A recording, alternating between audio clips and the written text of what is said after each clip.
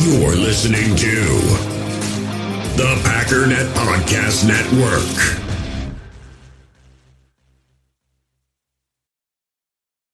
When you need mealtime inspiration, it's worth shopping Kroger, where you'll find over 30,000 mouth-watering choices that excite your inner foodie. And no matter what tasty choice you make, you'll enjoy our everyday low prices, plus extra ways to save, like digital coupons worth over $600 each week. You can also save up to $1 off per gallon at the pump with fuel points. More savings and more inspiring flavors make shopping Kroger worth it every time. Kroger, fresh for everyone. Fuel restrictions apply.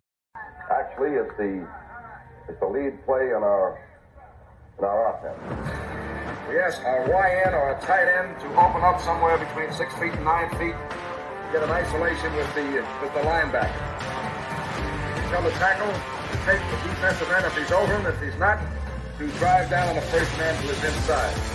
If the YN has the linebacker taken out, he cuts inside. If the YN has the linebacker in, he comes all the way around. You look at this play, what we're trying to get is a seal here and a seal here and try to run this play in the alley.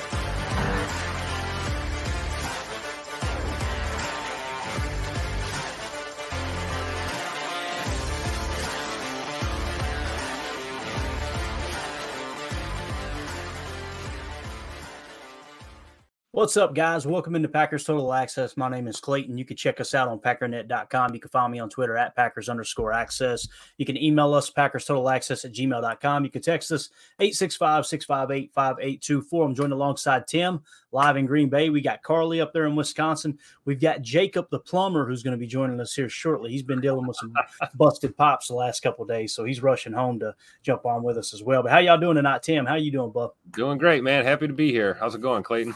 Doing great, man. Doing great. Carly, how you doing? Doing good. Enjoying the cold weather.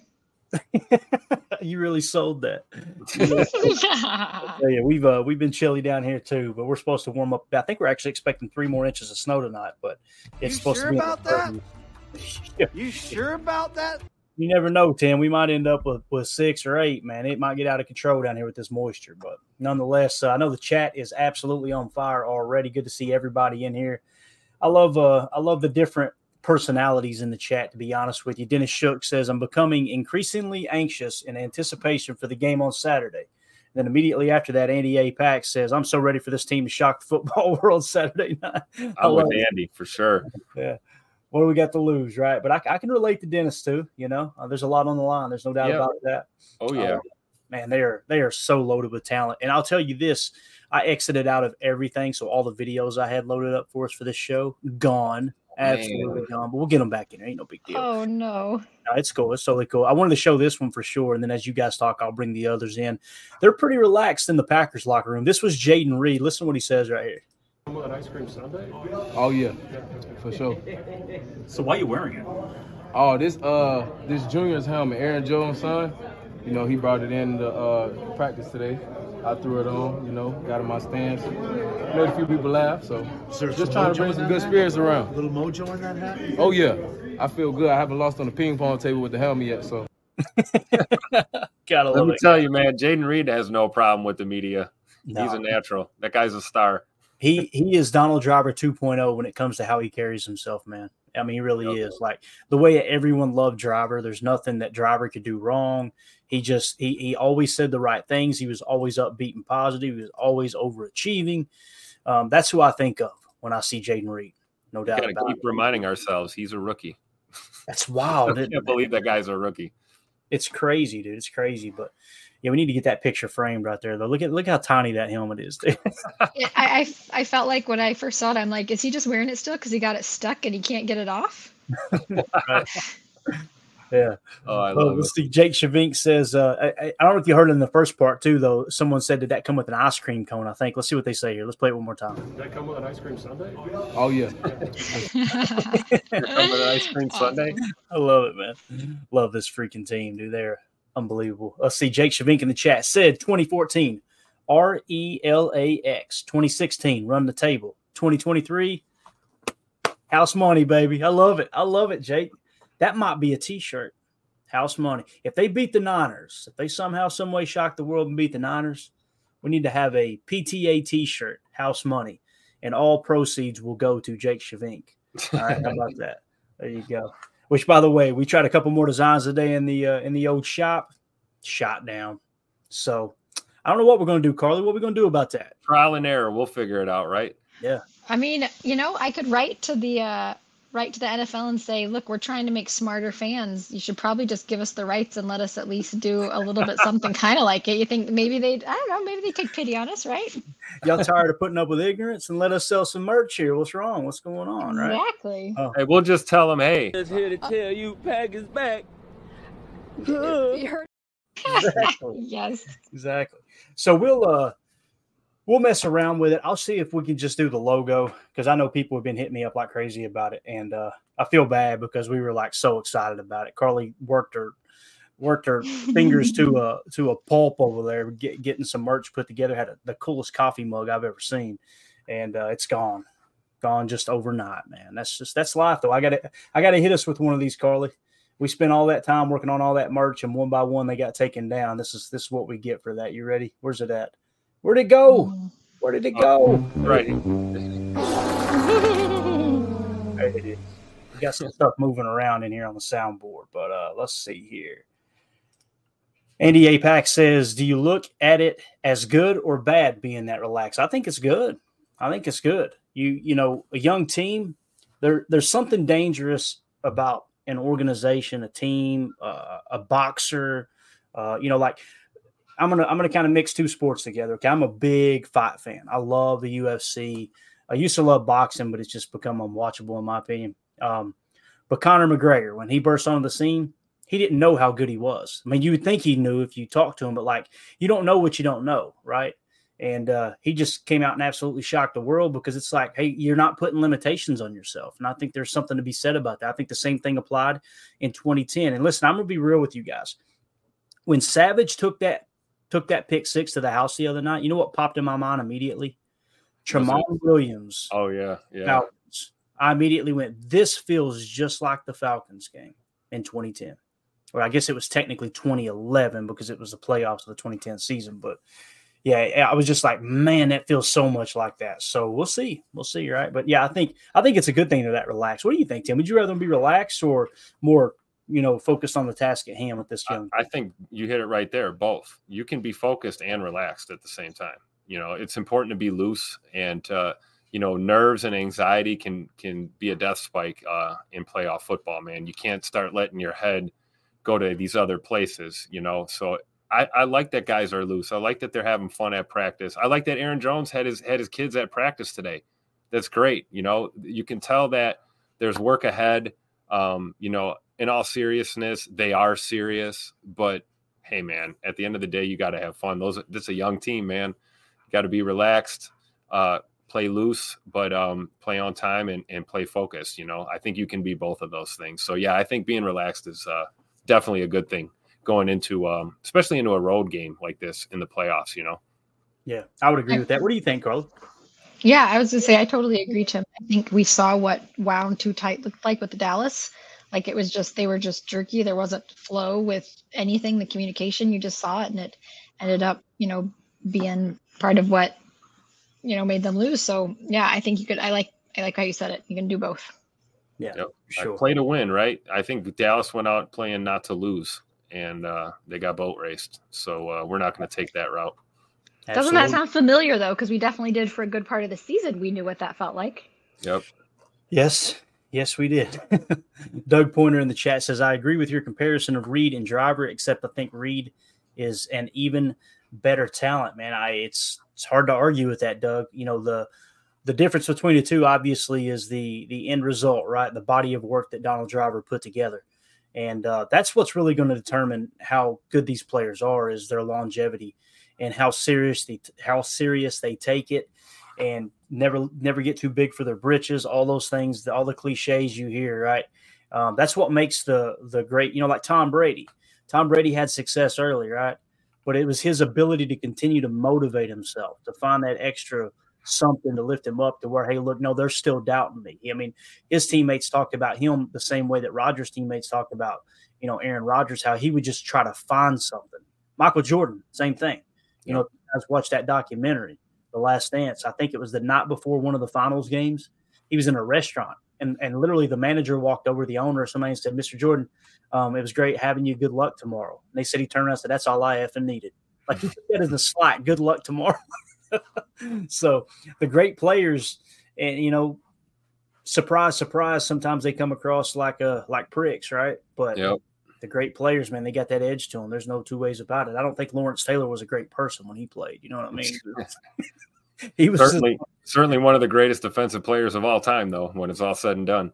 If there's anybody in the chat right now, maybe you're a younger fan. I'm 41. Tim, you're 41, right? Am I thinking right? You're 40, 42. Got a year on you. God, you're old. Man. You're so old. Carly is 23. I'm 41. And Tim is 42. If anyone is a younger fan and you're going, I've heard of Lawrence Taylor. I know he was great, but I've never really go to YouTube. Yep. Right. As soon as this show's over and just search Lawrence Taylor highlights, your jaw will hit the floor. You will not see anybody in today's NFL that you think that's who he reminds me of. No one. Like Micah Parsons winning Defensive Player of the Year is probably the closest we've seen in a while. It's still nowhere near it. That dude would absolutely wreck a game plan. He forced offenses to change their approach. Right. I mean, he literally ran them out of split back sets. It was just amazing. He was just an amazing player. And like I said, he had his faults off the field. Obviously, his football life was a great episode too. I'm pretty sure it was a football life I watched. I watched a documentary on it. It was just absolutely amazing. So let's see here. Okay, that's really weird. So Packers Total Access just commented in the chat, but I didn't type that in. Uh-oh. Oh, that must be me. That must be me. Cool. That's cool. Sorry. That's totally cool. I was just like, hold up. Have we been hacked? No, that was me. Whoops, I forgot it's not gonna come out as me. No, here we don't. That's what I was thinking. Let's shut this thing down. Let's see here what else we got. Deadfish in the chat says, I think Atlanta was the number 1 seed. So this game with San Francisco reminds me of that game. That's a good point. Very good point. I can't remember if they were the number 1 or not. It was definitely the divisional round, though, because the wild card round, if I remember correctly, was the win on the road in Philly. So we went on the road in Philly, then went down to Atlanta and boat raced them. And I'll never forget, I can't remember the exact name he used. Maybe it was Sherman. I'm trying to think. It was one of the great Civil War generals for the North. But Wayne Larrabee had the great radio call. He said, not since so-and-so, General so-and-so, tore through this, has not since him in the Civil War has this town seen such destruction. I was just like, oh, my God. They just went down there and ripped the place apart. It was absolutely awesome. I was in a business meeting that night. I'll never forget. I was sitting there on the front row like this, paying attention. I was looking at my phone the whole night and going, yep. So I missed it live, but I remember seeing that pick or that interception on highlights so many times. And when I seen that pick the other night, man, I was just like, God, that's what it feels like. So we'll see. We'll see what happens. Doug says, I've seen comparisons to Savage's pick 6 with both Tramon Williams Falcon and George Teague Lions. Yep, 100-yard Lions, yeah. Nice. Good stuff, man. Dipping into the vault on these. I love it. Paul Robertson said, did you know Saturday is National Cheese Lovers Day? Talk about destiny. Man, tell me there ain't a God. You know what I mean? He's just lining the stars up. You know what I'm saying? Putting it all together. Jake Shavink says Taylor is Parsons' explosiveness with max power. That's a really, really good description, man. Really good description. And a whole lot looser of a NFL rule structure. That's the other thing, right? A lot of those plays you see are coming back 15 yards or so. Yeah. Another good video to go watch. They did a show a couple years ago where Belichick helped co-host it, and it was absolutely awesome. It was called the top 100 of all-time players, right? And they actually had Lawrence Taylor in the studio with them when they highlighted him. You know, Belichick, for those of you who don't know, he coached Lawrence Taylor. He was Lawrence Taylor's defensive coordinator at the New York Giants, right, before Parcells and him left the Giants. So long story short, he said that he had a meeting and came time for the meeting, and Lawrence Taylor wasn't there. 5 minutes go by. He's 5 minutes late. No Lawrence Taylor. About 10 minutes later, Lawrence Taylor walks in and sits down in the back, kind of goes to sleep or whatever, right? And Belichick said afterwards, I went to Coach Parcells and I said, hey, Coach, I need to talk to you about something. He's like, yeah, what's up? He said, Lawrence, in Belichick's voice, Lawrence, he came into the meeting 10 minutes late. And Parcells went, okay. And he went, yeah, so what do you want to do about it? And he went, why'd you start the meeting without him? That's what Parcells said to him. Why did you start the meeting without him? Like, okay, got my answer. Some people got treated different, man. He was a superstar. No doubt. Well, you go ahead and try and get in Lawrence Taylor's face about being a little late for a meeting. See how that goes. Yeah, no doubt. I don't think anyone wanted that assignment. Yeah.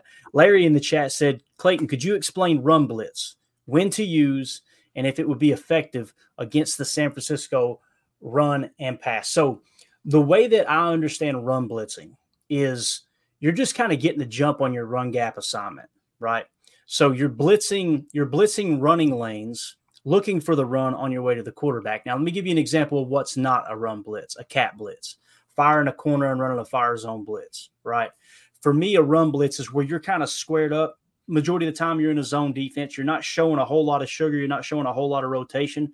You're making sure that your gap is still sound, right, against the run, and you're kind of blitzing through that run gap to try to get to the quarterback, if that makes sense. And Jake Shavink's in the chat. Jake, if you understand it differently, I'd love to get your take on it. But, some terms get thrown around really, really loosely when you're talking about football. That's always been my assessment of run blitzing. Now, here's what's really cool. A couple of years ago, actually, it's been 3 years ago now, Carolina had a really good defense. Hard to believe with how sucky they are now, right? But they had a really, really good defense. And that defense, one of the things that people point out was how they were running stunts and still stopping the run. And they had geared their run defense around stunt blitzing too. Meaning, even though looked like you were playing somewhat recklessly with doing TT stunts and ET stunts, everyone still had a gap responsibility against the run while running that stunt. And it became more and more popular to the point that I think today that's pretty much what people are doing when they're running stunts. So hopefully that answers your question, though, Larry. If you're in a 3rd and 13 situation, you're not worried about the run, right? Your blitz package is going to look a little different than if it's a 3rd and 4 and you run a run blitz. You're going to make sure those run gaps are still sound, but you're being overly aggressive on your way to the quarterback, but you're looking run first. If that makes sense. So that's the way I've always understood it. But yeah, you bet, buddy. Anytime. Let's do this. Let's hit a quick video from Packers.com. Anything y'all want to hit before we hit this video? It's about 2 minutes long. All right, let's do it. All right, here we go. This is from Packers.com. Just a little preview, if you will, man. They've been putting some great content out. You can find it on Twitter for free, Packers Twitter account. You can go to their YouTube channel, find it for free. Make sure you give it a like, subscribe, all that good stuff. Here we go.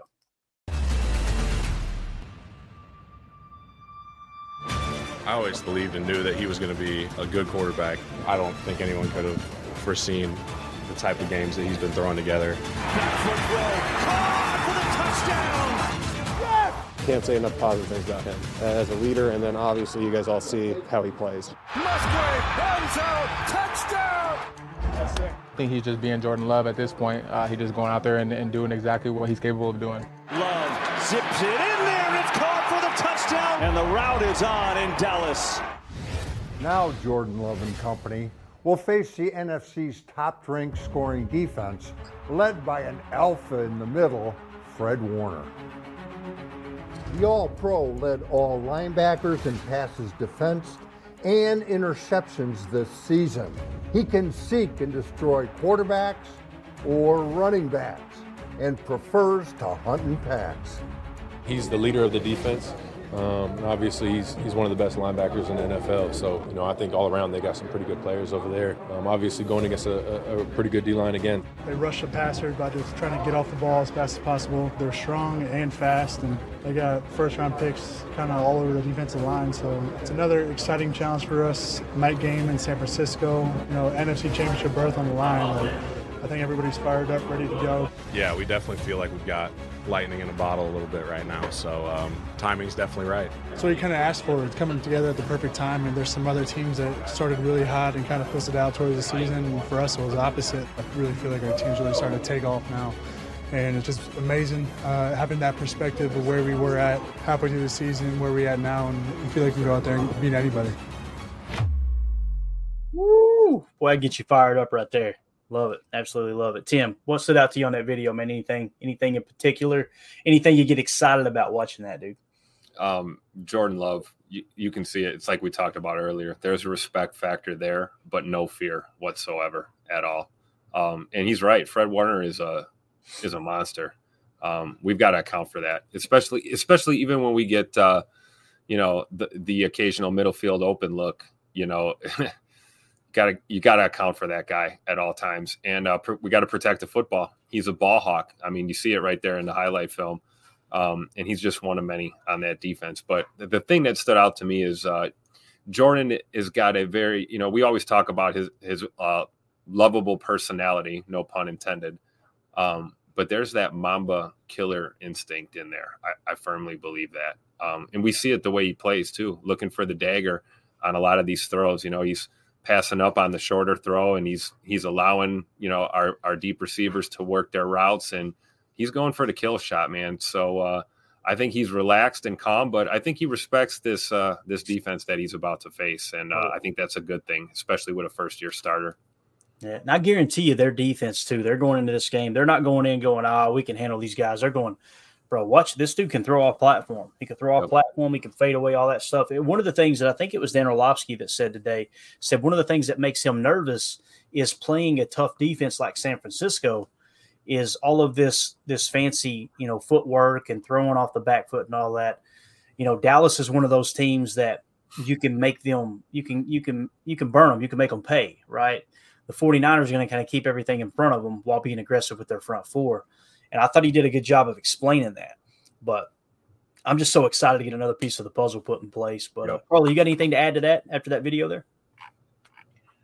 My overall just impression of the 49ers, all of it comes from really just starting to pay attention to football in the latter years of Aaron Rodgers' career.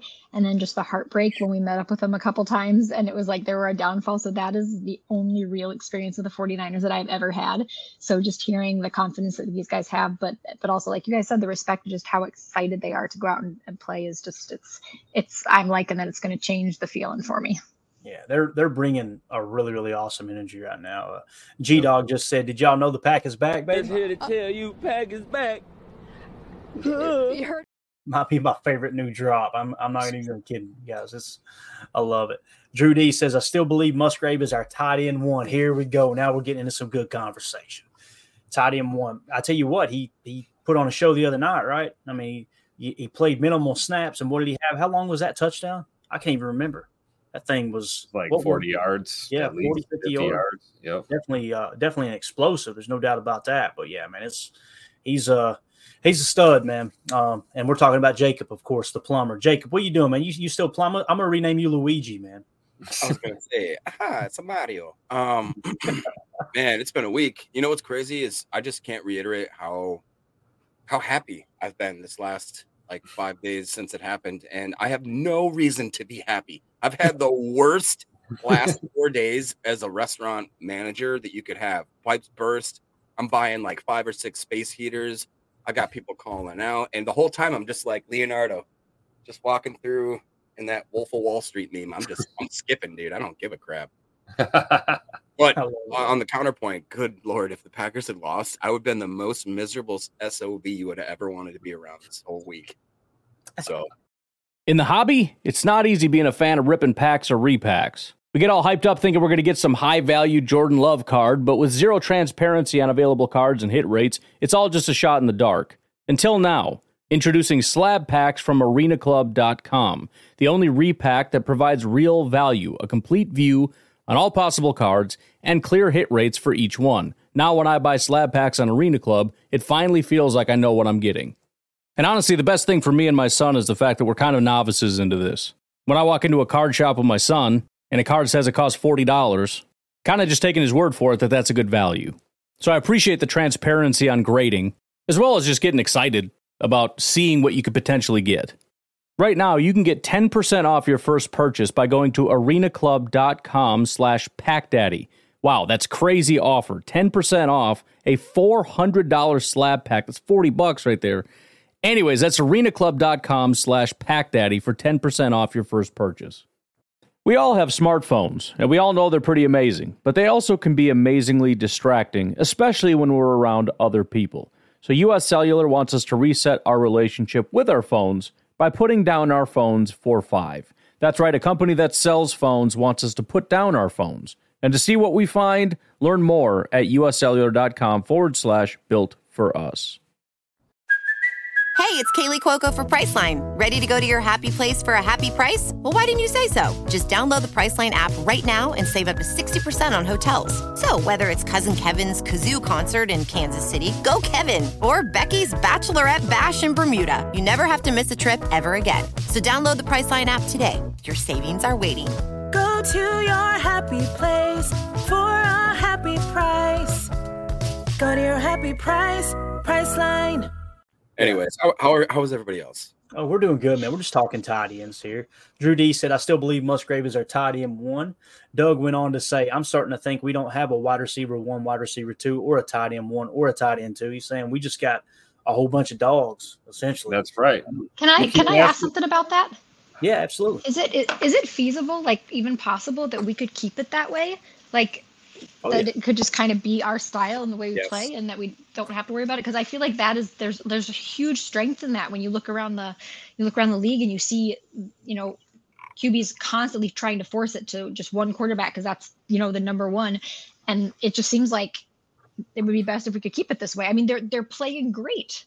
It'll work until they have to pay one of them, because that's the whole dynamic. Right now, you have a bucket full of players, tight ends, 5, 6 receivers. We're all at the same level right now. I should say we. I'm not making that money, but they're all at the same level. You're making good money plumbing, my man. Oh, yeah. Keep asking me to name our number 1 receiver or a number 1 tight end, and I just keep, I'm not going to, so quit asking. Very well said, Coach Saban. Hey, listen, I'll say this. What's awesome about what Jacob just pointed out, until we have to pay one, we don't have to pay one for 2 years. Yeah. That's what's crazy. Like Christian Watson, 2 more years on his contract after this year. Romeo Dobbs, 2 more years on his contract after this year. Dontavian Wicks will have 3 years on his contract. Jaden Reed will have 3 years on his contract. Samori Toure, 2 years. I don't know if he'll make the roster because, man, that room is getting very, very competitive, right? The other one is Malik Heath and Bo Melton. Now, they may be unrestricted free agents. We'd have to look into that a bit. If you guys want to do that in the chat, Jamie, look that up for us, all right? And see if Malik Heath and Bo Melton are going to be unrestricted free agents or not, because there's some rights that some teams have rights on certain players. I try not to get lost too far into the weeds on that. I would rather go on and spend that time looking at the tape and going, his left foot is 6 inches wider than it was on the previous play. I wonder if they're pulling right here. You know what I mean? Like, that's the stuff that I waste time doing. I think you're spot on, though, Clayton. I think, it may be a little early to say, but I think we might have seen the last of Samori Toure. Just so deep, man. Yeah, that's not a knock on him. He's had his ups and downs, but he's made some plays for us in his time here in Green Bay. So I don't know. I think that room is just so talented, and camp next year is going to be fun to watch. I'll tell you that. Yeah, no doubt, man. No doubt. Paul Robertson says our receiver is whatever the defense gives us. Amen. Amen. And, Carly, when you were talking about can they keep this up, they can, because, the thing about playing offense in football and even at the highest level in the NFL, no matter what defense a defense picks, a good play call, there's an answer to the equation, right? Like if someone plays a cover 3, right, and let's say they play a cover 3, what we refer to a cover 3 under or a cover 3 hard flat, then the soft spot's going to be 5 to 7 yards down the sideline, right? If they play what we call a cover 3 drop, where they're playing kind of curl zones, the flat will always be open. You can throw a trip set out in a cover 3 zone defense, and you could basically pick a side, work your trips, and you can work a guy open, which Dan Orlovsky did an excellent job on ESPN earlier today. He and Ryan Clark were kind of in tandem breaking down some tape, and they were breaking down that trip set where they hammered Romeo Dobbs on that dig where he just kind of sat down in the zone. But he was talking about as well how the inside receiver knew the safety was going to be able to clamp down on the dig, so he actually walked him out a little further. And those are the little nuances that Aaron Rodgers kept getting frustrated with the young receivers last year, because it's like you've got to know, depending on what the defense does, how you need to manipulate the defense. The problem was Romeo Doubs and Christian Watson had little to no NFL time, right? So it's going to take time to grow. And then when you draft just absolute stud like Jaden Reed, he just gets it, dude. Like he automatically gets it. You throw in Dontavian Wicks and his route running ability, more specifically against zone defense, he manipulates the hell out of zone defense. Romeo Doubs is the man killer, and everybody else just kind of fits in between. But yeah, I think I like what Paul's saying there. And Carly, as long as they stick to the scheme, people don't get too big for their britches, this thing can be sustainable. There's an answer to every defense. If they run a two-man under, right? A two-man under, typically a two-man under, they're cheating underneath and inside. Well, guess what? A little cell route going to be open on a two-man under. You got to read it right. Now, they can make an adjustment, throw a little wrench into that. You can run them out of two-man under. It doesn't matter what the defense calls. If you've got a quarterback who is good enough at the four things we talk about, and notice none of these are throwing power. None of these are arm strength, in my opinion. Arm strength's important. It's not one of the top four most important things to a quarterback. People fall in love with arm strength, and they get in the league, and they couldn't read a newspaper, right? And it doesn't even, and they couldn't hit a bull in the butt with a mop. Their accuracy is so bad. Pre-snap read, post-snap read, accuracy, and quick release. Those are the four most important things. Look at Tom Brady. His ability to pre-snap read, 10 out of 10. Post-snap read, 10 out of 10. Accuracy, 10 out of 10. Quick release, 10 out of 10. The greatest quarterbacks in the history of the game have those four traits. Joe Montana. Joe Montana didn't have a cannon, but he had accuracy, he had quick release, pre-snap read, post-snap read. And they always bragged on his footwork because the footwork within Bill Walsh's original West Coast offense was so important. Bill Walsh would watch Jordan Love in this West Coast offense. He'd look at his feet and he'd probably cut him off the team because he's so naturally talented with his arm, man. It's wild. It is absolutely wild. It took Steve Young a while to kind of get the footwork down in San Francisco, and that's why he sat behind Joe for so long, or they would have traded Joe a lot sooner because Steve Young had a lot more natural talent as far as scrambling ability, stuff like that. But yeah, I don't know. The origin of the West Coast offense is just phenomenal, though. Let's see. Let's kind of dive into what we were going to hit on. Let's do a little bit of housekeeping real quick. Jacob Morley tweeted this out. I thought this was really cool. So Jacob Morley is really good at finding stats like this. All right, you guys go follow him on Twitter at Jacob Morley. Said the Packers are the only team in NFL postseason history to post 48-plus points, 400-plus yards, 0 turnovers, 0 sacks allowed in a single game. They did all this while also being the youngest team in NFL history to win a playoff game, per the Packers dope sheet. So once again, another statistic, another thing we can just put over to the side and go, something else this young team has done that no one else in the history of the game has done. It's just phenomenal. You're getting these every single week, every week. So here we go. At NFL Talk Sports, tweeted out most playoff wins in history. This is cool. New England Patriots are sitting at 37 playoff wins. The Packers are at 37 playoff wins. The 49ers are at 36 playoff wins. The Pittsburgh Steelers are at 36, and the Cowboys are at 36. So we just passed the Cowboys up in playoff wins. And we got a chance to keep the lead on the 49ers, right, by beating them head-to-head this week and also surpassing the New England Patriots. So if we somehow, some way beat the San Francisco 49ers Saturday night out there in Santa Clara, then we are now the all-time leading NFL team franchise with playoff wins. How cool is that? Like, that's awesome.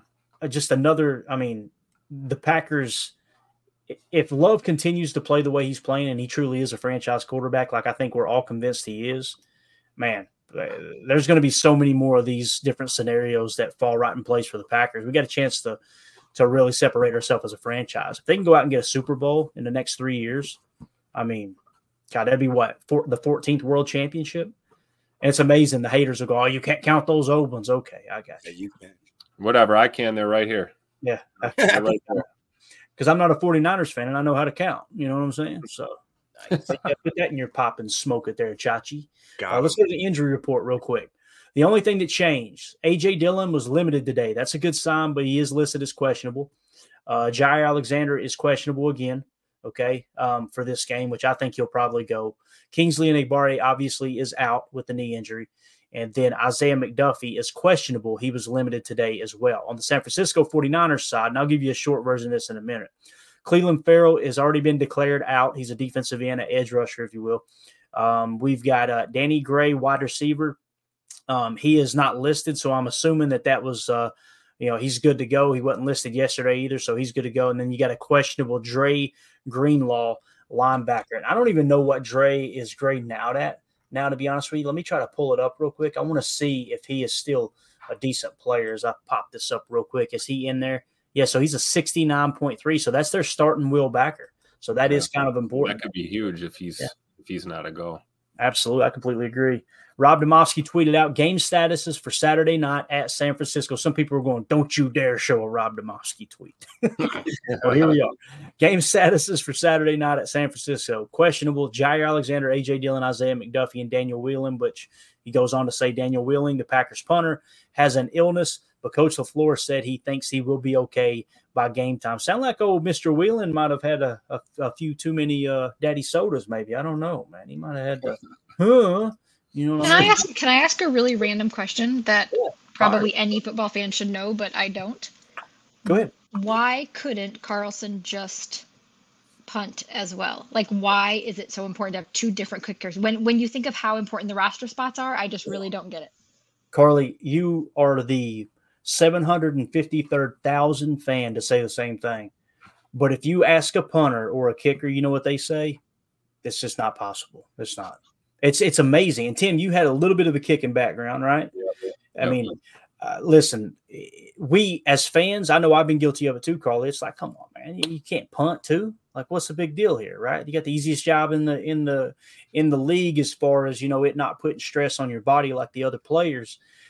Pat McAfee's talked about it. He actually was a kicker in college. Yep. And when he was drafted, they told him immediately, hey, we're drafting you to be a punter. And he's like, what? And they converted him right over to punter. So you think he would just kick, right? He would be their kicker too. No. He's like, it's just not possible. I guess all the mechanical stuff that goes into it. It's kind of like and I don't know if there's any truth to this, but it's the first thing that popped in my mind. I grew up playing baseball. I played baseball from the age of 5 to 18, right? I can spray hit a baseball all over the diamond. Even to this day, you can get me I probably couldn't hit over 85 now, but anything 85 or under, I could spray hit it. Left field, left center, right center, right field, right center. Just spray hit all day long. You put me on a golf course with a driver in my hand, oh my God.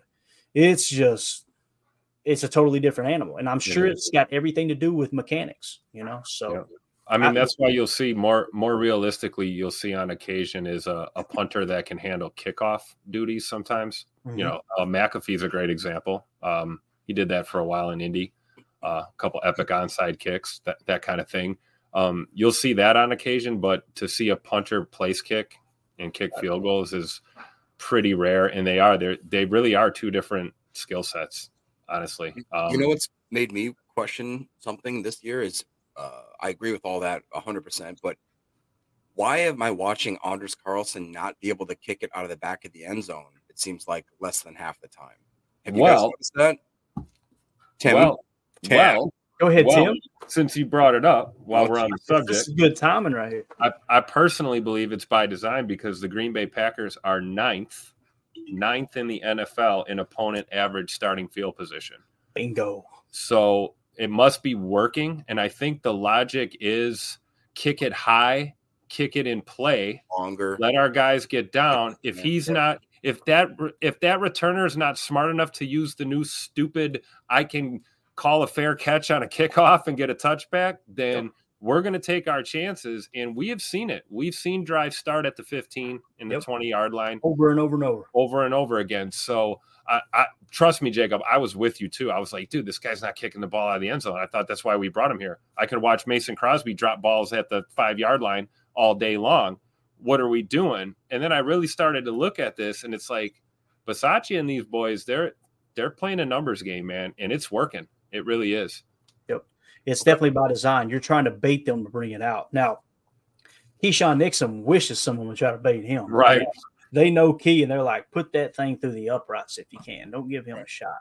Yeah, and he's quietly had a great year despite that, returning. A lot of people were shocked that he was, selected to the Pro Bowl as a return guy by his peers in the league. The players voted for him to join the Pro Bowl ranks, whatever the Pro Bowl means. He gets to go play dodgeball or whatever the hell they do now. But he's really quietly without the big, ginormous, explosive touchdown returns that we've seen in the past. He's broken off, those 15 and 20 yard returns. Those are huge when you add them up in the field position games. So I don't see anybody kicking to Keyshawn Nixon on purpose anytime soon. Really don't. Yeah, it's a great question though, Jacob. It is. Yeah, absolutely. And here's the thing: if our kick return team was struggling really bad, then I guarantee you he would start kicking them through the end zone. You know what I mean? Because, we'd rather you take it at 25 than get it at the 27, to get it at the 32. That invisible yardage is what Coach Mike, he preached that to no end. Him being an ex-quality control coach and all that stuff, he was real big on those invisible yards. And what we're talking about there is yardage that won't show up in the box score, right on the return yards. And same thing with special teams to a certain extent. You know what I mean? With punts and everything. You pick up that invisible yards, you do that 3 or 4 times, and you pretty much went the length of the field if you know how to play your cards right. So, I think there's a lot more that goes into special teams than I'll ever even think about knowing, to be honest with you. But that is one thing. Highlight United Bates's recent comment. Yeah, let's do it. Nixon took more attempts than anyone. Also, he didn't let the rule change persuade him. I think that's pretty cool because a lot of those guys, I don't know what the mentality is. You have to be a absolute freak of nature to have 11 dudes barreling at you straight on, and even though you got 10 other ones going against them, he made a comment during camp when we were talking about this. He was like, I'm not fair catching expletive deleted. He did. Use a little bit colorful language. He was like, fair catch, what's that? Yeah, like what's that? And then we actually had Basaglia talking to him about, hey, Keyshawn, can you do us a favor? And when it's 9 yards deep in the end zone, don't bring it out. He was still ready to return those, Yeah, and I love too. Now what he's done in response is they won't let me bring it out. He as soon as they make contact, if he knows he's not going to return it, he literally walks. He does that speed walk towards the nearest gunner and just talks crap to him. I love it, man. I love it. I was going to say that is like his mentality. I mean, if I'm not mistaken, he is the cousin of Snoop, right? Nephew. Oh, yeah, nephew. Snoop's nephew. Yeah, all those songs, when he said nephew in the songs, he was talking about Key, evidently. Yeah. Key might not have been born at the time, but he was talking about Key. You know what I mean? So, I'm sure. Long Beach's finest right there for sure. Yeah. Hey, here's a good one while we're on the special teams subject, dead fish. Why do we need a center and a long snapper? That's same logic, right? Yeah, same answer. It's a boring There's answer. a big difference between a shotgun snap to a quarterback and a snap to a holder. Yeah, and a center obviously is focused on the snap under center, right? You got to perfect that. And think about it this way too. When you're limited on practice time, obviously that's some of the CBA changes and stuff. While that center's working with the first team offense, that long snapper's getting all his work in, right, on a separate field. So it's, hey, look, everybody's getting their work in at the same time. What's crazy that people don't understand about the long snapper and stuff on the field goals, Tim, you correct me if I'm wrong, but they've got it down to a science to where, like, I'm going to say more than 90% of the time, when they catch the ball, get snapped, they know exactly where the laces are going to be. Yep. Like they've got it perfected that much. That's just wild. And you've got different holders that, you'll see the handout, and some holders want it lower, want more of a, direct, flat trajectory. Some guys like it up a little. Yeah. The key is, can you get it there? And do I have to spin it when I'm setting it, or is it right where I need it? Because every microsecond counts in timing, because, those three are really the key. Everyone puts everything on Anders Carlson. And that's a 3-man job there, the snap to the hold to the kick. And they all got to work in unison. So, you hit it on the head, Clayton. I think that's the main thing, right, is that you just don't have enough time at practice to run through protections and snaps with your center and then have him worrying about snapping to a punter or to a holder. I actually made varsity my sophomore year in high school because I could only long snap, and that's not a joke. I'm not even kidding. And it was the same thing that Tim talked about. So nobody could line up over the top of me, and I couldn't bring the ball up. I had to literally just release. And I would place my hand over the top of the ball, and I would grab the other end of the bottom half like I was throwing a football. And I was really good at chucking that thing, man. And it was way different than any. I would never snap the ball in any way like that ever again. Like, I love that accent you broke out, man. Well, my sophomore year in high school, my varsity, bro. Still got my I actually read an article talking about how if you want to make the NFL, then being really good long snapper is like the best way to do it without like all the work, with your body and having to have all these great plays. Like you get really good at that, and that is like the ticket. And I still think about this too. Like when there's a game-winning kick on the line, we've had a couple of them this year to give us the lead. I remember sitting in this chair at my desk watching it going, how does that long snapper keep his composure? Same thing with the kicker. Like I'm over here, a nervous wreck going, there ain't no way I could do that. People are wired different, man. Just completely wired. It's so hard to find, a unit like that is really good together. And that's why when you do, you'll see teams like, to Carly's point, they're not changing their long snapper for nobody. Like you have earned that job because you have the chemistry with the kicker and the holder. You can literally make a career out of it. It's true. Speaking of chemistry, AFAM and Paul Robertson got a chemistry here in the chat. AFAM says Paul yells out "yabba dabba doo" when he gets into his vehicle, and Paul Robertson responded. I've been watching. It goes way further back. He said AFAM eyeing up cheese wheel hubcaps for his Chevy Volt. God, I love it, dude. Oh man, absolutely love it, man. They always keep it going. Yeah, there we go. Paul was like, "Hold on." I was trying to understand Robert's question here. He said, Robert Johnson said, if they blitz a lot, do we not get zero cover? Talking about cover zero, I'm assuming. There's different types of blitzes. You can go with a cover 3 blitz. You can go with a cover 2 blitz. You can go with a cover 1 blitz. Blitz typically is just you're bringing, in my opinion, more than 4 people. Some people say it's got to be more than 5. I consider it a blitz when you're bringing more than 5 if they're not kind of designate over an offensive lineman and they're trying to manipulate the defense a bit. But a lot of people would disagree with me on that. But, yeah, no, it doesn't mean you have to necessarily go zero. Zero blitz just simply means there's no one deep. And typically a zero blitz is your man across the board. Everyone's in man coverage. Everyone else is blitzing. So you have no safety help over the top, if that makes sense, Robert. So let's do this. Let's dive into the injuries for the San Francisco 49ers. I want to get into the PFF stuff. We're running out of time here. We've been talking. It's been a good conversation. Good questions for sure. Nick Wagoner, I think is how you say it. He covers the Niners. He said the Niners injury report for Saturday against Green Bay: out Cleveland Farrell, questionable, Dre Greenlaw, the Achilles tendonitis. So there we got the details on that. Everyone else is good to go. So if Dre can't go, I think he'll go. I think you're probably going to shoot that thing up and send him out there would be my guess, because that would be huge for them not to have their starting Will backer, especially since the Packers are running the ball so well here lately. Now, when we go to the PFF summary to kind of dive into it here a bit, the Packers are now overall ranked, power ranking, according to PFF, 8th in the league. San Francisco is 2nd, only behind the Baltimore Ravens. Defensively, according to PFF, their defense is 15th in the league. San Francisco's is 3rd. Power ranking on offense, Green Bay is now officially a top 5 offense, according to PFF, ranking 4th. San Francisco is 1st. SOS play, strength of schedule play, we played the 19th hardest schedule. 49ers have played the 24th hardest. Something to keep in mind. We were talking about some of the opponents they beat and some of the opponents that beat them, right? Not near as bad as the Cowboys. The Cowboys, I think I only found 3 quality opponents that they beat this year. I've got the 49ers schedule there on the right side of the screen. Let's walk through it real quick and see if we agree with this. I'm going to say who I think is a quality opponent, and you guys tell me if you disagree as we go, okay? So starting in week 1, they beat the Steelers, right? The Steelers are in the playoffs. I think that's a quality win, right? So that's 1. The LA Rams are a playoff team. That's 2. The Giants, no. The Cardinals, no. The Cowboys, that's 3. The Browns, that's 4.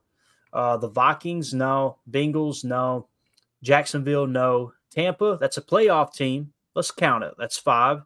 Seattle, I'm going to say no. They missed the playoffs, right? The Eagles, 6. Seattle again, no. Arizona, no. Baltimore, heck yes, that's 7. Washington, no. LA Rams, they lost to the Rams, but again, they didn't even play their starters there, so it's kind of hard to even chalk that one up. So I would say 7 quality opponents out of 17 games. Obviously, that's 4 more than I had listed for the Cowboys. So just kind of shows you they're a little bit battle tested. Now, when you go to the quarterback comparison matchup, right? Brock Purdy grading out 88.4, and Jordan Love is grading out 85.4. I love it, man. I can't help but grin when I see that grade. It's just absolutely awesome. So these are 2 of the best quarterbacks in the league right here going head to head. I know people have been trying to slander Purdy a little bit, and we had a little bit of a conversation the other night in our chat on Twitter. And, people were just kind of asking questions, not that we were disagreeing or anything, but they were just kind of asking questions. Like, I know Brock Purdy's had a good year, but how does he rank, of lately? And, against pressure, specifically passer rate when pressure and everything, he was still number 1 in the league in the second half of the season. So the dude is lights out. He plays with anticipation. The big thing he does well is he throws guys open. He has an inept ability to know where the receiver is going to be and not hesitate and not be, fearful and, okay, I'm going to try to throw to a spot rather than, okay, he's not, I'm only going to throw to him if he's open. He trusts the system. And I think that's why Shanahan likes him so much. He trusts the system. He's got good accuracy. He understands the system, and he's got that mobility where he can create a secondary, window of a play even when it breaks down. I was just going to say that, Clayton, just deceivingly, mobile. You don't think mobile quarterback when you think Brock Purdy. If anything, you might lean more towards pocket passer. Right. But when you watch him play, he'll take off on you. And he'll get those chunk plays without hesitation. So we have to account for that. And first and foremost, he's looking to still throw the ball down the field, just create more time. Jacob, what were you going to say? Just Chris just joined the Packernet. So that's awesome. But in addition to that, which is still great by itself, I remember listening to a podcast of Ryan's in the last few days here, and the absolute all-knowing, all-seeing guy, Colin Cowherd, at the beginning of the year, he released, and it was just like a 30-second quote, but as he was crapping all over Jordan Love, in the same 30-second clip, he said, Jordan Love isn't even one of the top 30 quarterbacks in the league. He's up there with the ranks of Brock Purdy, with Baker Mayfield. He's not even one of the top. And look, we're good impression. 3 quarterbacks right now. Yeah, that's pretty spot on. It's not that it's just such a D-bag. Like, if you're going to just be such a switcher, like if you're just going to if you're going to spend 6 months of the year saying one thing about a quarterback and how it's a disgrace and this, and then the next 6 months of the year, completely backtracking for what am I listening to you for? Why does anybody give you money? I mean, that's why I always say the same thing when it comes to Colin Cowherd. I'm here to tell you right now, we don't care. Let me tell you, we don't care. It's true. I got some advice for y'all. Take 2 weeks off, then quit. There it is. There it is. Take two weeks off and change your opinion again. All right, the green line. Let's go to the green line. Chris, thank you for joining the PTA posse, buddy. We'll make sure we get you on the wheel Saturday night to win the autographed Romeo Doubs rookie card. Someone just heard that and said, wait, what? What is that? If you join the PTA posse, just go to our homepage on YouTube, click join. You can join the group. And we basically put all of our YouTube members into contests pretty much on a weekly basis, at least on a monthly basis. And we give away autographed memorabilia. We just gave away an autographed David Bakhtiari jersey that's in the mail. We gave away an autographed James Lofton card. And now we're giving away an autographed Romeo Doubs card. So make sure that you're a YouTube member by midnight tomorrow night, and that will enter you into that contest. Now, when we come to the green line here, the point spread is now at 9.5. So the Packers are 9.5 point underdogs. When it comes to that spread, 61% of the cash is on Green Bay. 56% of the tickets is on Green Bay. So the public's on Green Bay plus 9.5. Money line, the odds there is minus 449 if you take the Niners just to win outright, right?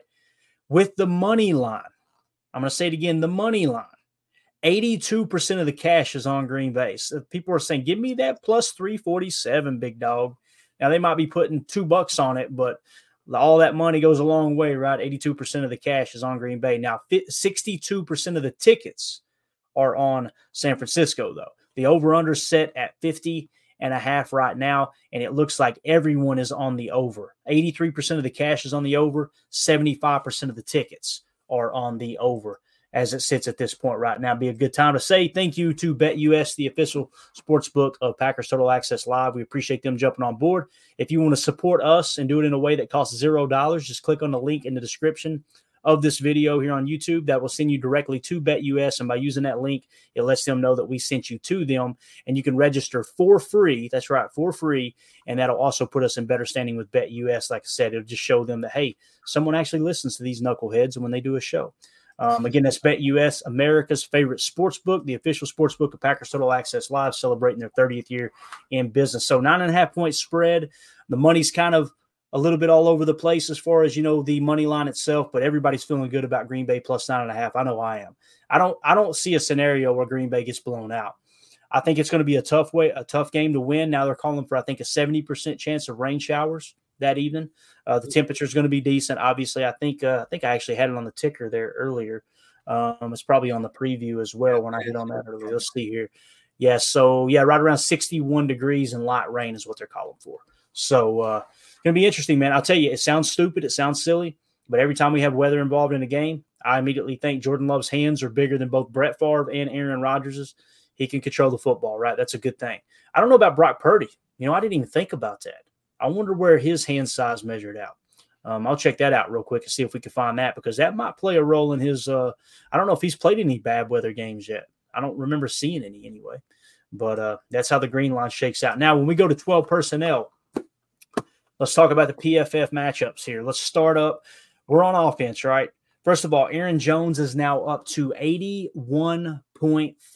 81.4. His season is completely rebounded. He's now the 10th highest graded running back in the league. Awesome for Showtime. Absolutely love it. Jordan Love is 85.4. He's the 11th highest graded quarterback in the league right now. Okay. Now, when we go to the offensive line matchup, this is where it gets tough. They obviously run a 4-3 defense as their base. Okay. We got Rasheed Walker at left tackle, 66.1. Elton Jenkins, 65.2.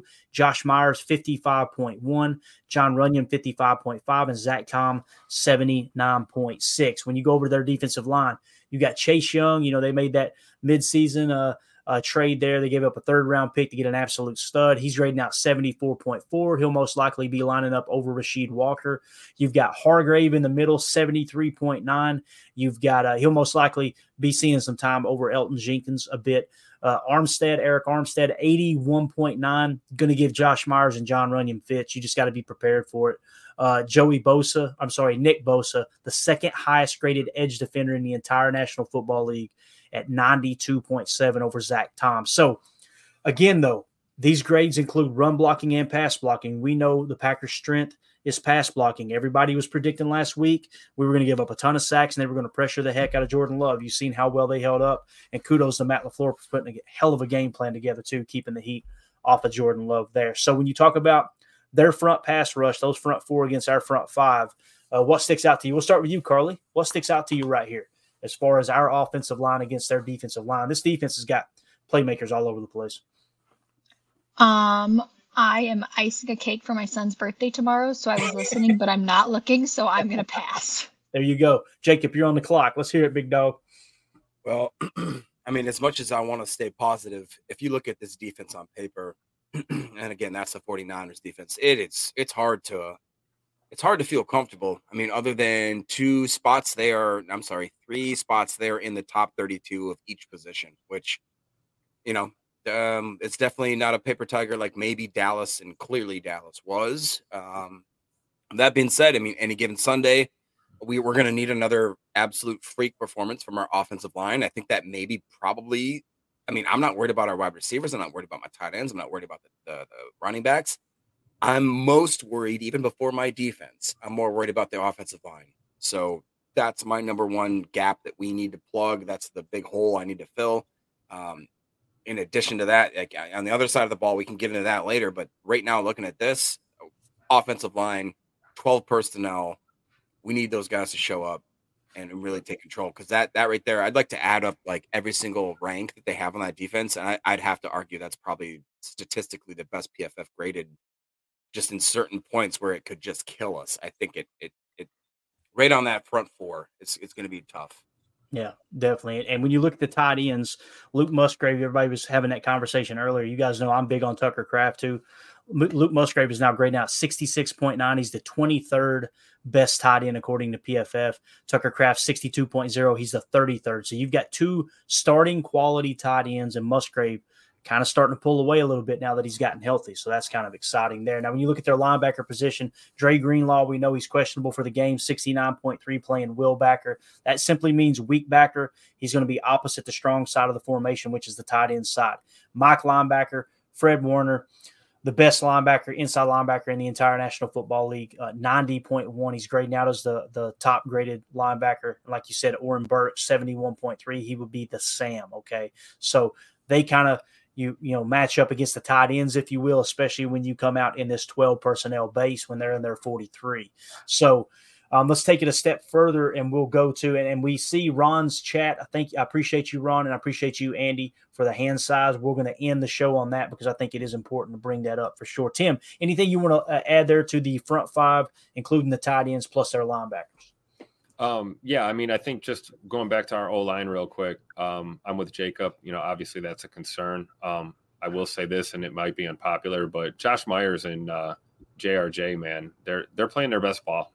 They've hit their stride. The last 3-4 games, they've been playing their best football. So hopefully we get another great performance out of them too. But realistically, other than, you know, Zach Tom against Nick Bosa, I'm really looking forward to seeing Rasheed Walker and Chase Young.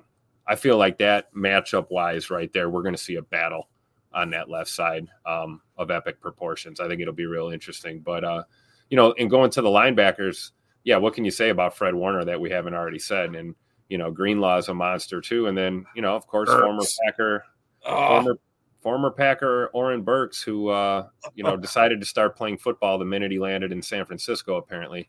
You know, he's a threat over there too. I mean, really it's not even a hole, but I mean, if you're just looking, you know, objectively at these grades, I mean, I guess their strong safety might be a quote unquote weakness, but I don't know. I mean, he's grading at nearly 65. So, yeah, we got to be on our P's and Q's against this defense. Jacob's right. I mean, you look at this on paper and it's concerning, but it makes me feel good because the game's not played there. And, you know, we can get it done any given Saturday night in California. With that improvisation. He said, can. Saturday night, baby. Let's go to 11 personnel. Let's insert Jaden Reed. We'll talk about all the receivers too. Romeo Dobbs is now a 72.6, 43rd. You hear that? 43rd best receiver in the league. You guys know I believe he's a just one of the top 5 number 2 receivers in the league. Jaden Reed's grading out as a 36th best receiver at 74.4. Dontavian Wicks, we said it like 4 weeks ago. I think he's going to be the true number 1 receiver with enough time. 22nd in the league now to 79.1. I'm telling you, man, he's flirting with 80 PFF grade. His rookie freaking year. Oh, my gosh, man. I'm so excited about him. Now, let's talk about the cornerback matchups. Let's assume they would line up this way. We know they're not going to. As much F motion as we use, as much Z motion as we use, you know, us starting off in dubs and going to bunch, starting off in bunch, going to dubs, there's going to be a lot of movement. Let's assume they line up this way, though, okay? You've got Charvarius Ward, their best corner, on Dontavian Wicks. Charvarius Ward is an 82.6. Wicks is a 79.1. He's got the slot edge there, right? In the slot, Jaden Reed, 74.4 over Lenore, who's a 72.5. One of the things that Greg Cosell talked about earlier today, they may look to pick on Lenore. Lenore has struggled a little bit here of lately. In those last 2 games of the season, he said that he really struggled covering a slot. Now, the other thing we pointed out, Jaden Reed and Dontavian Wicks, way better against zone coverage than man. Dobbs is way better against man coverage than zone. So they play a lot of zone defense. I'm telling you right now, my pick to click in this game is going to be Jaden Reed out of the slot. That's just me personally. Could be Wicks too, but Jaden Reed on Lenore, I like that matchup. Romeo Dobbs on Thomas. Thomas is a 71.5. Dobbs is a 72.6. So 2 of our 3 wide receivers in our 11 personnel, which is 3 wide receiver set, 1 running back, 1 tight end, we have the advantage over their corners. Let's go to the safety position. You've got Gibson Sr., 73.6. He's the 18th highest graded safety in the league. You got Ryan on the other side, 64.6. He's not really ranking out right now. Not sure what that's about. Maybe he's not their starting safety and he's just now getting time. I'm not sure. But when you look at the wide receivers matching up against the DBs, I'm kind of liking what I'm seeing here, guys. If they can hold up at that front 4 and we can hit those second and third windows in the passing game and establish the run, because like we pointed out, their weakness on defense is defending zone run. We like to run a lot of zone run. We are really good at split flow and zone run. So that's kind of where it sits. If I had to pick, you guys know last week I said Romeo Doubs, right? That would be my pick. I think the matchup really suits him. This week, it would be Jaden Reed and Aaron Jones are the 2 guys I think if anyone's going to somehow, some way crack the code of this 49ers defense that is so good, it's going to be those 2 guys in tandem. Aaron Jones working zone run scheme and Jaden Reed against zone coverage. Now, doesn't mean they're not going to play man. We've talked about it. They play a healthy amount of man too, but they play majority zone. So let's go around the horn here real quick. We're at 1 hour and 2 minutes. Carly, anything you got to say, you just chime in, but I don't want to put you on the spot. I know you're busy. Okay. No worries. I'm really excited to see Reed some more and to go back to this game where there's going to be a lot of zone and see those receivers that really thrive against it. I really like seeing them play and I'm excited for it. Yeah, me too. I think it's going to be great to see them especially in just a high playoff game like this, like the tensions are going to be high. All the pressure in the world. You see the locker room. He's running around with Aaron Jones's son's helmet on, Jaden Reed. It's just I don't know. I like the way we're sitting right now. Tim, what do you think, buddy? I'm with you, Clayton.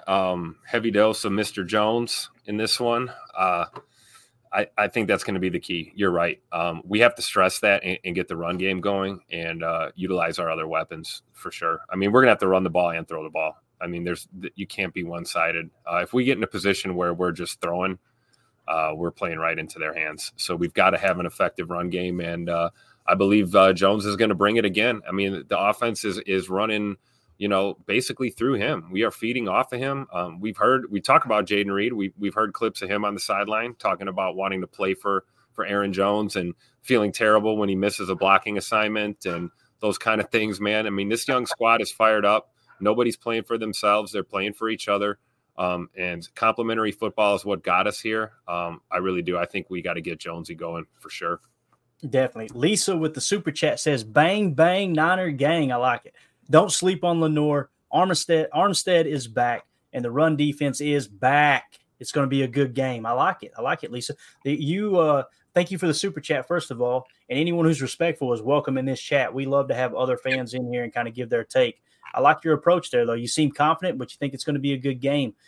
I wouldn't be surprised if it's a blowout, and I wouldn't be surprised. I wouldn't be surprised if it's a blowout either way after the Dallas game. But also, I wouldn't be surprised if it comes right down to the wire, man. We are all sitting there with our hands in the air, going, I don't know what to expect in this game. I feel like the line is pretty accurate, right, Clayton? I feel like the line's pretty accurate. This could be like a 10-point type of game either way. I agree, man. And like I said, some people may be looking up at that plus 9.5 and in the third quarter and going, heck yeah, man, I ain't worried about nothing. But it's nice to have that 9.5 in your pocket in case things go awry for sure. But again, Lisa, thank you so much for the super chat and welcome to the chat. We appreciate you hanging out with us tonight. Jacob, what do you got, buddy? Anything you want to add to these wide receivers versus the DB? I mean, honestly, just to summarize a little bit more, we could take that off the screen if you want for now. I'm excited at the fact that people are worried about going into San Fran. You guys have no idea how many Packer loyals we got over around that part. I wouldn't be surprised if we're looking at a 30% Packer stadium over there in this quote-unquote home field advantage. In addition to that, I mean, people looked, who was it over here? Marjoram Cron. She says everybody kind of made their picks. I don't want to go through it. Yeah, Clayton Reed, Tim Musgrave. Clayton, it sounds like you're saying Aaron Jones. I think it could be – we're sleeping on Christian Watson, yo. We're sitting here. We haven't even mentioned Christian Watson in that lineup right there. I mean, that's crazy. On any given play, I think that we're definitely going to need to utilize 12 personnel. We're going to need to chip block. We need to sift blocks on to utilize to try to freeze that Bosa / Chase Young combo. They got an edge, and I think if we do that, I really do. I'm weirdly confident. Like I said again, man, it's an odd feeling to have. You call it, Clayton's phrase, playing with house's money. I just think it's guys coming on, and Tim, that might be one of the most maybe one of the most low key things that are happening right now that could take this team to that next level is that freaking for once in their life, Josh Myers and lately John Runyon Jr. are actually playing decent ball. If those guys pull their heads out of their butts again and they keep playing a good game and we get another performance from our left guard, I mean, dude, we could be on a run and these guys, again, they're so naive, they're so young, they're so happy. We need a certain amount of guys, those Colin Campbell, Jones, Kenny Clark, Preston. We need those guys to actually, keep it under control, but we need the young guys. Just go out there, have fun, dude. Be crazy. Go out there and just let loose. Like Carly said, I believe in the earlier episode, be loose and be tight at the same time. Be a half and half kind of situation. You see Jaden Reed having fun playing with Aaron Jones's kid and all that kind of stuff.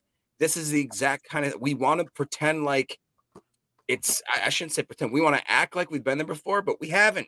So we don't know how to act. Have those guys go out there and be fun, dude. Enjoy it. Anyways, Lisa, thanks for giving us $10 of your money. Yeah, it's awesome. Lisa, the super chat says Dallas is trash, especially against both of our Shanahan offenses. My best friend is from Green Bay. Good stuff. Connection there. Good stuff. Yeah, thank you so much for the super chat, Lisa. We appreciate you. Go ahead, Tim. I'm sorry, buddy.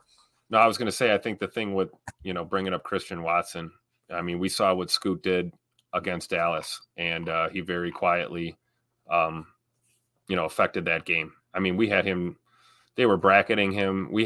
There were times there were 3 defenders. I mean, you're talking both safeties following him, with a corner. Yep. Massively concerned with him down the field because he can take the top off of defense, right? Well, I fully anticipate San Francisco being prepared for that task.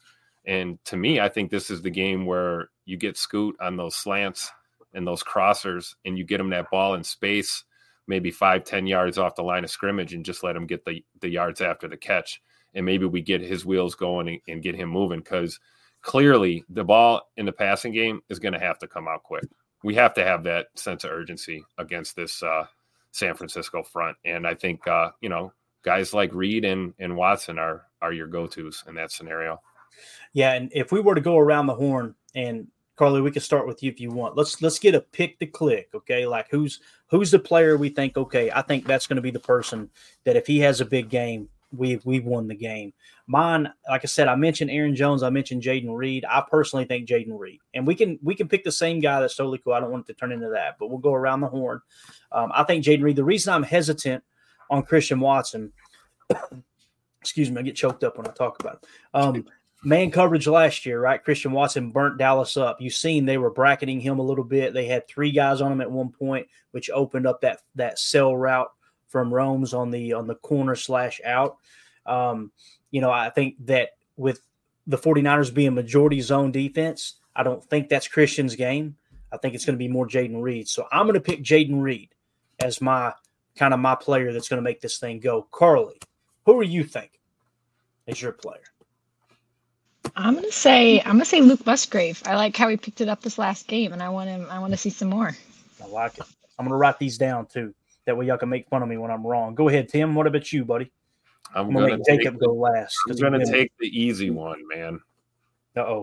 Jay Money, number 10, because he only throws down. Oh, Tim, you can't do that. It's cheating.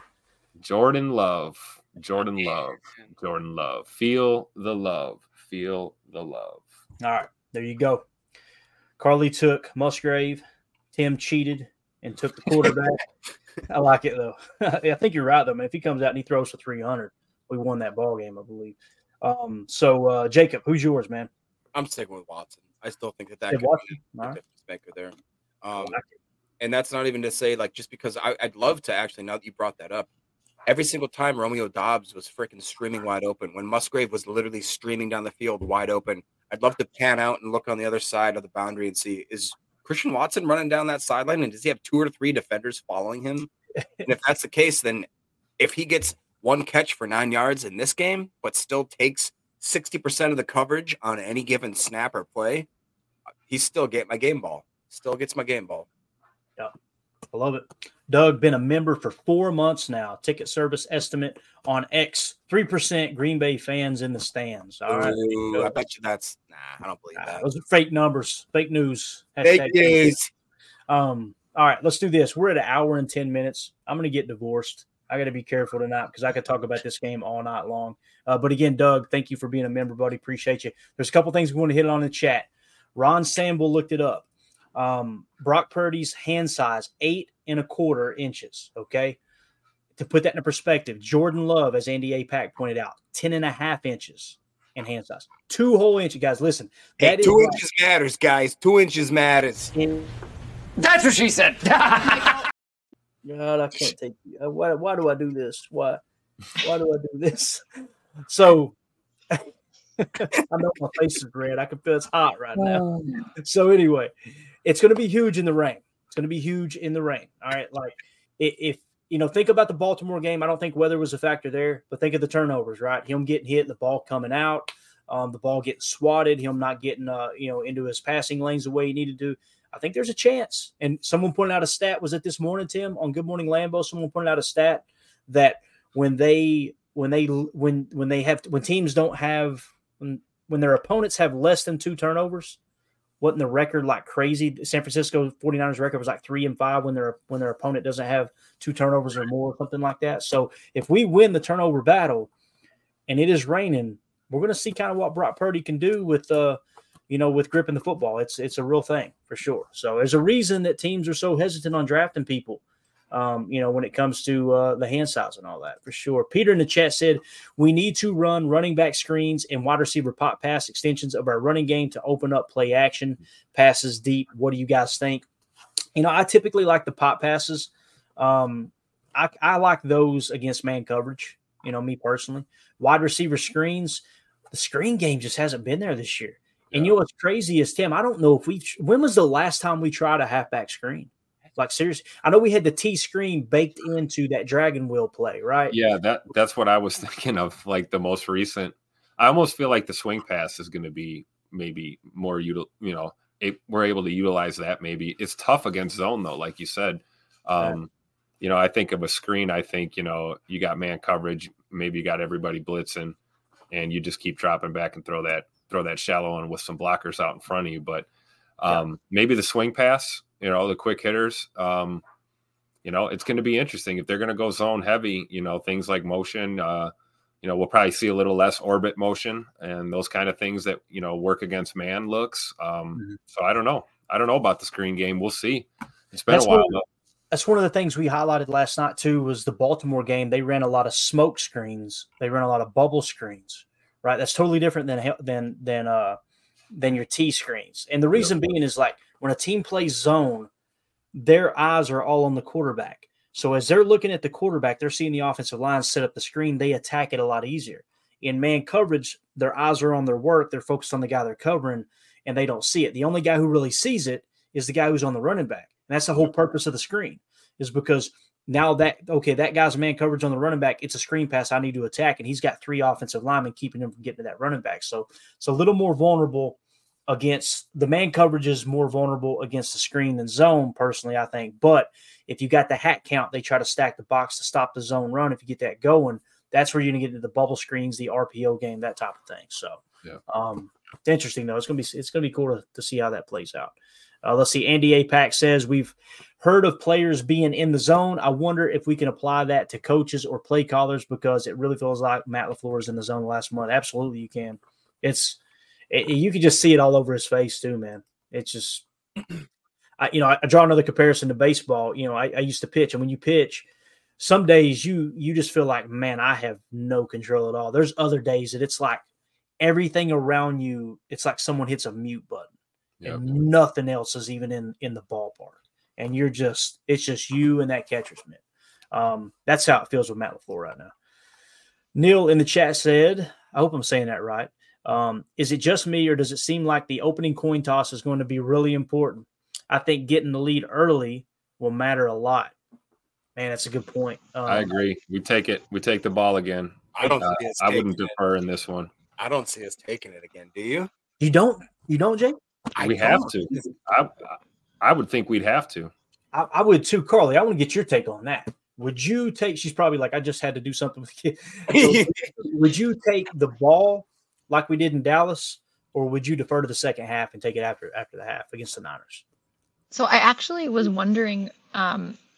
It feels like we've won a lot of the coin tosses. I haven't been able to like actually watch it, but it seems like we've been making a lot of decisions. This one, I would definitely take it first. I would try and score right off the bat. I think what you risk when even if you get shut down after a few and your defense goes out, like that's okay. But if you end up being on defense first and then they score off of that, like the demoralizing nature of that, like I just want us to have a chance to get ahead early, get points on the board. I would take it for sure. Yeah, I think I would too. So Jacob says he wouldn't take it. He would defer to the second half. You say take it. I say take it. Tim, you said take it too. Is that right? I said take it too. I totally understand Jacob's logic though, because playoff football is totally different, and you can have a game plan and you can think of how you're going to impose your will. Sometimes it is a good idea to have that kind of in the back of your pocket, right? Well, we're getting the ball to start the third quarter. Mm-hmm. I get the logic. For sure. This is my rationale of thinking. It's because this last game was different. Everybody said there's no way that we can beat this offense. So we said, all right, we're taking the ball. We're going down. We're going to score. This time they're saying our defense can't do crap, right? So I'm saying, Joe Barry, take that ball, let them have it, and then let's stuff them on the first. And then let's take our J-Love, run down the field, put it down their throat, and then we'll take it in the second half too and just make sure that we don't get no garbage time. Jacob sold me. I'm deferring. I'm back to my original. I'm deferring. Look at this. Prince in the chat says, I can't. Every time I see that profile, on a sloppy field, I would defer. That's a great point. What if you put the ball in their hands and they struggle early, right? Turn the ball over. Now you're getting after halftime. You got a chance to steal a possession, right? Good point. Carly, I got to point this out. Is that a climbing wall behind you? Yeah, it is. We built it for a kid. How many times have you climbed on that wall? I need to know. At least a dozen. I'm betting it's somewhere around 65%. 65%. That's what the time she's probably. She's perfect drop right there. I would be all over that thing too, man. I could just see me back there eating Cheetos, climbing on that thing. You know what I mean? But Justin with the super chat, he gonna get me in trouble. They're gonna keep me in here. Justin, thank you so much, buddy. He said, I'm more nervous about the coaches outsmarting each other, to be honest. I kind of feel like LaFleur has had Shanahan's number, me personally. We should have beat the Niners in that playoff game. Shoulda, woulda, coulda, I got you. Block punt, return for a touchdown. I mean, my goodness. And I know we only had scored 10 points up to that point, but snowy game, I thought LaFleur managed it really well, all things considered. Then the last time we played the Niners, have we won the last two matchups? Am I thinking right against the Niners? The regular season matchups? Regular season? I know we won the last one. It's actually funny. I got some Packers trivia here for you. What eventual playoff team did the Packers beat 30-28 in week 3 for their first road win of the 2021 season? Who was it, Tim? The San Francisco 49ers. Hey, there you go. So we know we got that one in 21. I'm trying to think. Justin, I personally think that Matt LaFleur has Kyle Shanahan's number, me personally. What were you going to say, Jacob? He stepped out for a second. Oh, he said he stepped back. All right, cool. I think he said the feds were at the door. No, I'm just joking. So, Justin, thank you so much for the super chat. All right, anybody got anything else? I'm going to get in trouble here. We're at 1:20. This was fun, though, man. This was a good conversation. Super quick question. You mentioned pop pass earlier. I don't know what a pop pass is, and I've never actually even heard the term before. Yeah, so I've always called it a shuttle pass. Okay, a shuttle. Some people call it a shovel. So basically, it's you put a receiver in motion, and they're going to cross over in front of the quarterback, and right about 3 feet before they get to the quarterback, and it's got to be timed up perfect. The ball snapped to the quarterback in the shotgun, and he just throws it forward. It's like a reverse, and it's technically counted as a forward pass. Yeah. So it's almost like a basketball pass, like you would just pass a basketball. Snap the ball and just a quick shovel pass, right? I've always called it a shovel pass. I've heard people call it pop passes. Touch pass. Yeah, touch pass is another one. I've heard it called that a lot. Touch pass was the one I was thinking of. I heard it called shovel touch, and now pop. Pop's the first time I've heard it this year. Was pop pass. I'm okay. We call it whatever you call it, bunk bed. I don't care, but it works. It does work. It does work, especially when you set it up and you run that a few times and you fake that pass, and then maybe you're looking through your progressions, or maybe it's a toss or a handoff. you know, and then all of a sudden you set that up and then you do actually throw the touch pass, you can get that receiver around the corner with blockers and just up the sideline.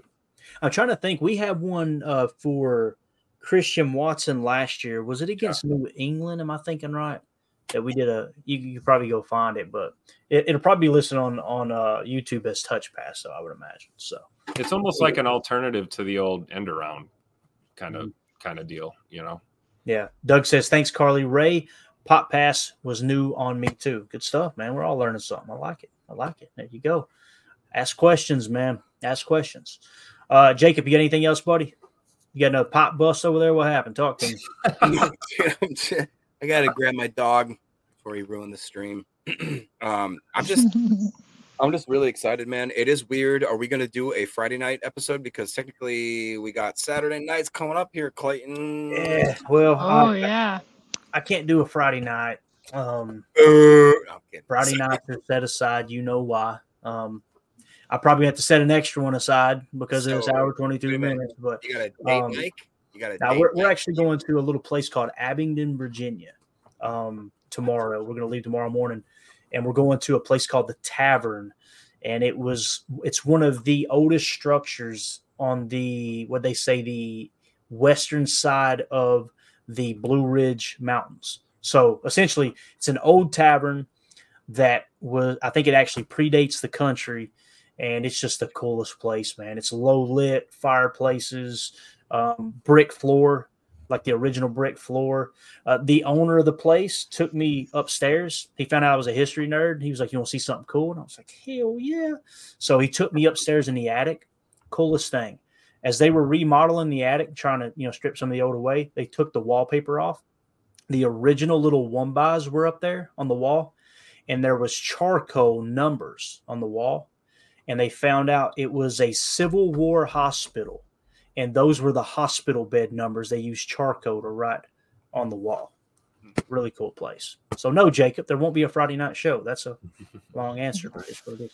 I'm gonna be up there eating some good steak and having some daddy sodas, and I'm gonna stagger about 100 feet down the street to a bed and breakfast and probably pass out in the living room.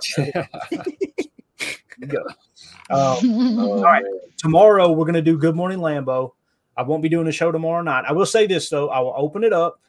Tim, Jacob, if y'all want to do one, I can set it up to where y'all can do a show. And also Saturday morning, y'all can do a show if you wanted. But we would definitely be doing. Look at everybody. See, they're already putting the pressure on you. Bang! There you go. You three do the show. But we will be doing a pregame show. I'm going to rush back. We should leave Abingdon about 5:00. I'll get here 6 my time. Have enough time to set up, do a pregame show, and then we'll do the postgame show as well. So, yeah. I can tell you, Tim, I can do a Saturday morning show for sure. I can't do tomorrow. I got to close the restaurant tomorrow. But if we can build maybe if you and Emilio and Carly could do tomorrow. I mean, I don't know. I'm just saying. Look at Jacob scheduling you on the show. Where is Emilio? I got the same plans as Clayton. So although I'm not going to Virginia, but I'm going to be out of the mix for. How about Saturday morning? Me and you, Tim. Yeah, no, I'm out Saturday. Yeah. Carly, we need a pregame and a postgame. We'll still be there. We'll be still on. Stay tuned. I'll take a tablet and maybe I can set it up at the bed and breakfast. Now, if they've got crappy internet, it's Virginia. You know what I'm saying? They barely got running water. If they've got crappy internet, then it might not work. We'll see what we can do. We'll Clayton, do not do that to your wife. Just stop. Don't even do it. I'm going to be the voice of reason here. You spend time with her. Everybody's saying that I'm going to start. Mandy's downstairs. She's about to put a super chat in here of my own money and say thank you, Carly. I guarantee it. Clayton's over here like, I'm a man. I'm 40. Until Mandy tells me what to do, and I go, yes, ma'am. Whatever you say. Coach Monk says, I think Coach Monk's located in Kingsport. He said, okay, Clayton, I'm coming to find you at the tavern this weekend. Roll on in, man. Tell Josh, the general manager, say I'm looking for a big-headed dude named Clayton. I will be the drunk in the corner eating steak. All right, just come on in. Come on in. It's kind of a fancy place, though. Make sure you put a collar on. All right. I hate that, too. I try to go in there with a hoodie, and Mandy goes, no, sir. So, all right. We're out of here. Appreciate everybody. We wasted a lot of time. What did that say just now? Pull that back up. What'd you have right there? All right. Oh, sorry. There you go. Jacob, see, Donald Krieger, I think it is, says Jacob running the show is terrifying, and I'm here for it. There you go. I'll come back, and everything will be demonetized. We'll be banned. It'll just be one conspiracy theory episode. We'll have him on the ban list with Alex Jones. That's what will happen, right?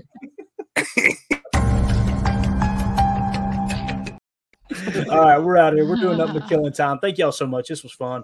Appreciate y'all hanging out with me tonight. This was wanted to go a little long. Didn't plan on going that long, but that's what she said. Lisa, thank you for the super chat. 2 of them. Thank you so much. Good luck to your Niners. I hope they lose. I hope they lose bad, but hey, still good luck, and I appreciate you hopping in here. Thank you for supporting the stream, and it was good talking ball with you. A lot of history there. I think they said they've met 10 times in the playoffs, most of any other 2 franchises, if I heard that correctly on Total Access tonight.